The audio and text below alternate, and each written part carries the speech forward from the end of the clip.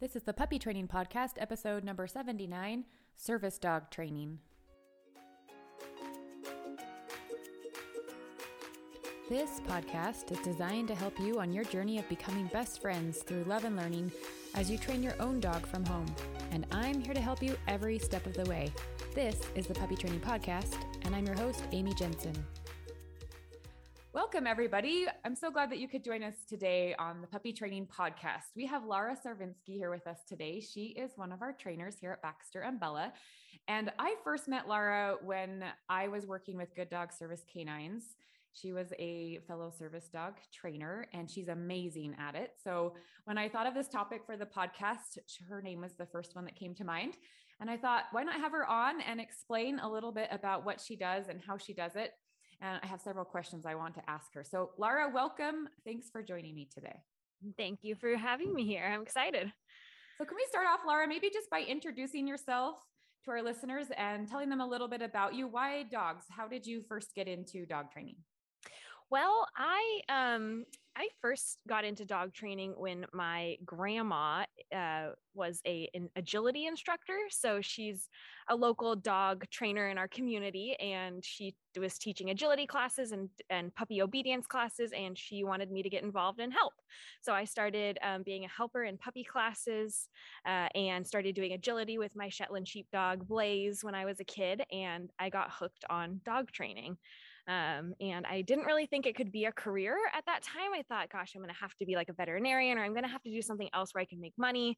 And I went to class one night, and my grandma brought this brochure for Bergen University of Canine Studies and said, there's a school that offers, degrees in dog training. And I said, no, this can't be real. It's fake. And I checked it out and went on a tour, and I ended up going to school there and getting my degree in cynology, the study of dogs, and then got into dog training. That is awesome. I love that runs in your family. Yeah. Yep. She's almost 90 and still runs with her dogs and does field trials and trains with them. And so I hope I have her genetics. Yeah, that's awesome. I see that you're doing that with your dog now too. Yes, my little mini Aussie, Finn, we're doing agility and conformation. We're doing a disc dog this next month. We're doing a disc dog tournament with Frisbee. So that's a new sport we're going to try out. And yeah, I love to do all kinds of different sports with him. And then my German Shepherd, Emma, is not necessarily, she doesn't like to leave the house as much. She's a homebody, so she likes to play in the yard and everything. But yeah, so it's been fun. Well, very cool. Well, when did you get into service dog training? I got into service dog training while I was going to school at Bergen University of Canine Studies. One of the ways that they have us learn how to work with dogs is we each are assigned a dog per semester that we train for service work. Specifically, mobility dogs and dogs for veterans with PTSD were our focus. But yeah, each semester you had a different dog assigned to you. They tried to give you different personalities, to learn different training styles. It was all positive reinforcement, but we did have little extracurricular classes on hunting or agility or show and all different kinds of things that they could think of. But that's how I first got into service dog training. And I learned about Good Dog at the school as well, because Laura Sylvester was doing little lectures there, and she's the founder of Good Dog. And so after I graduated, I had a friend who was training for them, and I said, do you think they need more trainers? And she said, yeah. So I started with Good Dog soon after I graduated Bergen. Nice. Well, many of our listeners I know don't have service dogs. Some do, but many don't. And they're wondering, how can I get my dog to be as well behaved as a service dog? So I would love to dive deeper into maybe some of the things that we do as service dog trainers that are a little bit unique, but that, hey, a family pet owner could do just the same. I think, when they're young, regardless of service dog or pet dog, I'm really wanting them to meet lots of different people. And we're going out on field trips where I'm carrying them places. A lot of stores will allow dogs inside, like Ace Hardware. We have hardware stores around here, Lowe's or Home Depot. A lot of them are very accepting of dogs. And so we really want to get our dogs out as much as we can when they're young to build those good associations with new people and new places and get them desensitized to all different kinds of noises and different things that they may see. So I think that families could also do that. And I think that Baxter and Bella, we are big on socialization too. So it's a great program. If you want to train your own service dog, I think it's the perfect start, because we really do talk about getting them out and getting them exposed to new things and new people, which is super important when they're very young. Yeah, it makes a big difference, doesn't it? It does. It really, really, really does. How about like the structure and routine of a service dog? I mean, can you just tell us a little bit about like the day in the life of a service dog and what that looks like? I think some of our listeners will be surprised to see that, oh, they're doing very similar things. Yeah, no, definitely. I mean, they're part of my family. I mean, they're a dog that I'm training, but they also, they live in my house and they're part of my pack of my dogs. But there is a lot of structure. So I do keep them, in a playpen or a smaller confined area at first, which is what I really encourage puppy parents to do. Don't give them too much freedom.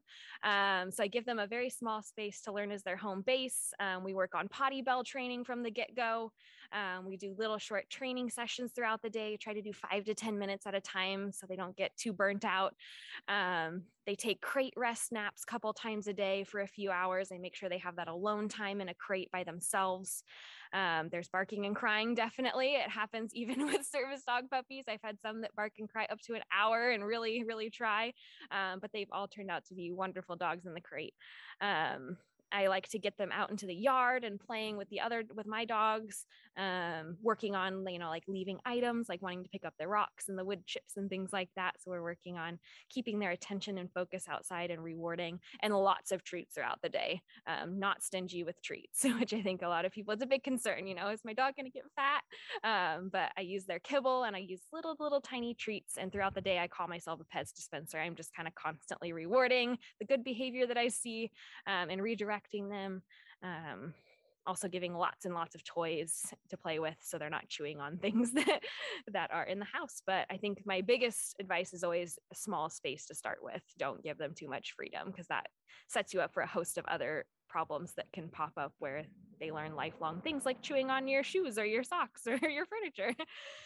Yeah. So on that note, how long does it take to train a service dog? Maybe explain that process. Yeah. So typically most organizations, and what Good Dog does, is around 2 years old that they graduate. We have graduated them younger, but I think we found that with a little more time, they're a little more mature, which I think really helps, because even though they're service dog puppies, they still go through all the stages that other puppies go through. So usually around 2 is when they're ready to go. And so we work from about 8 weeks. We get them I've had some at 7 weeks, some at 8 weeks, and then all the way through until they're 2 years old and they graduate. I think that's helpful for families to understand. Sometimes we see service dogs out in the community, and I used to have this perception as well, as, wow, those are perfect dogs. Right.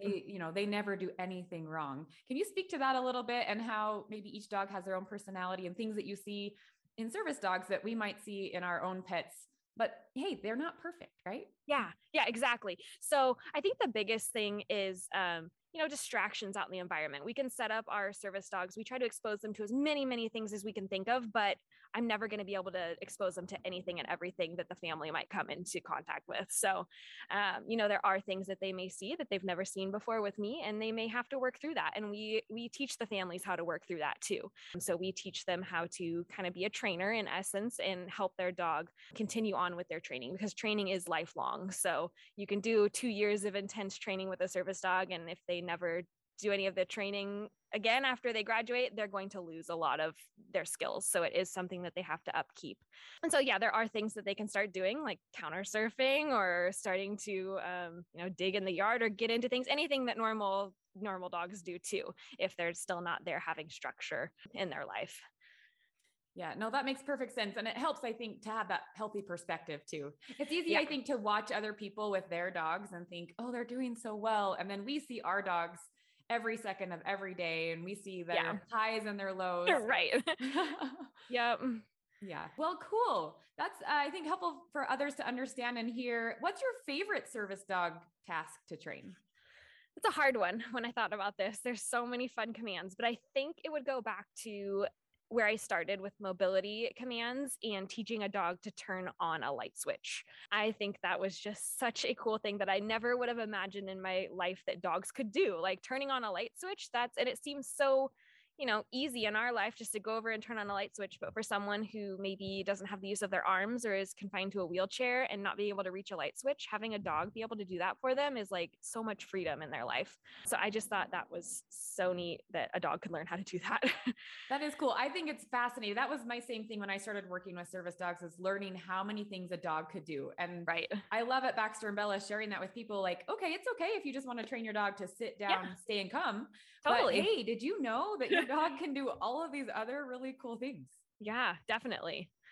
Could you explain just a little bit, maybe how you'd start that? You don't have to go too much into detail, but how would you start training a dog to say, turn on a light switch?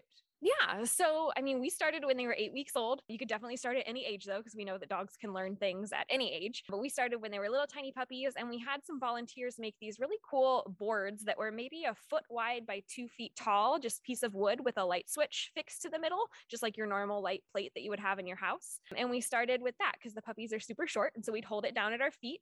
And we started with free shaping. So we pretty much just let the puppy figure out what we wanted. So if they made any step closer to the light switch, we would yes and treat. They put their nose towards it to check it out, yes and treat. And we would just start with them getting used to touching that item, being comfortable with it. And a lot of them surprisingly would start turning on the light switch just, accidentally at first, because they would nose it or try to get to it, and we would yes and treat.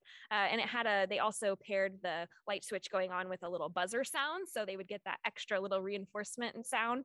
And we would add sometimes little pieces of tubing. We would cut like a short piece of plastic tubing and stick it on the end of the light switch, so they had some extra space to get their nose underneath.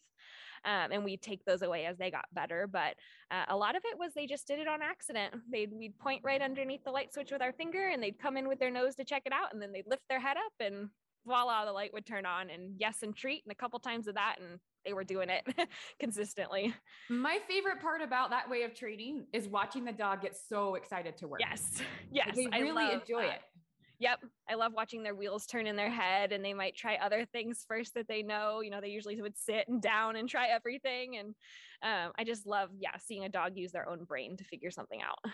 Absolutely love it. I guess as we leave today, what's one thing or tip as a puppy trainer or a dog trainer that you could maybe speak to that would help, the masses? I think my biggest thing that I probably like to share is just to be patient. Dogs, they grow up faster than human kids, of course, but it takes a while for them to catch on to things. And I think a lot of us struggle with patience. I know I do as a trainer. It's my biggest thing that I have to really slow down and not rush my dogs. I really want them to get a concept, and I want them to get it. And I get frustrated if they don't.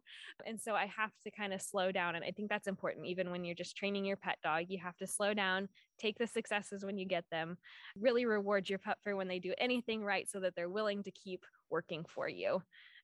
We don't want them shutting down. And I think that tends to happen if we get frustrated, which I know it's life and we do, but try to make it fun and try to be patient.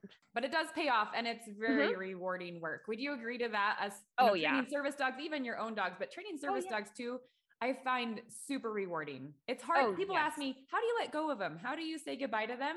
Maybe I'll let you speak to that. But from my perspective, it's hard, but it's worth it. Oh yeah, I agree. It's really hard. My first one was the hardest. I probably still cry when I hear certain songs of the day of when I gave her away. But just knowing that they're going on to do something better, and they are needed far more by someone else than they're needed to stay with me. I love them, and of course I will miss them always, but the work that they're going to do is so much more rewarding, and they really love to work.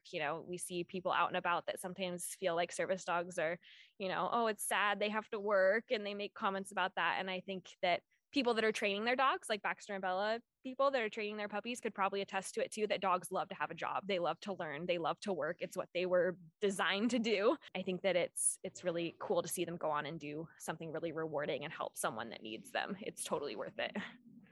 Yeah. Well, thank you so much, Lara, for joining us today. Thanks for enlightening us a little bit about service dog work. I really appreciate all you do here at Baxter and Bella, and for the great advice that you shared with our listeners today. Of course. Thank you for having me. This was fun.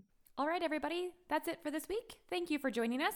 I hope you get out there and live life with your dogs, and I'll talk to you next week. If you have a question about anything you heard on this podcast or any other puppy training question, visit my site baxterandbella.com to contact me.